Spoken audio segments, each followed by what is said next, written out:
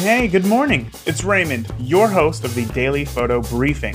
It's Monday, which means that there is a new interview of the Beginner Photography Podcast with another illustrious guest, live right now in your favorite podcast player. I'm pumped. So what better time to get into some Monday motivation? Start where you are, use what you have, and do what you can. Arthur Ashe. I'm sure you have thought to yourself, if I just had this one lens, I could start charging for my work. Or if I just had a better computer, I could edit my photos better. Well, you don't. So now what? Start where you are. Use what you have and do what you can.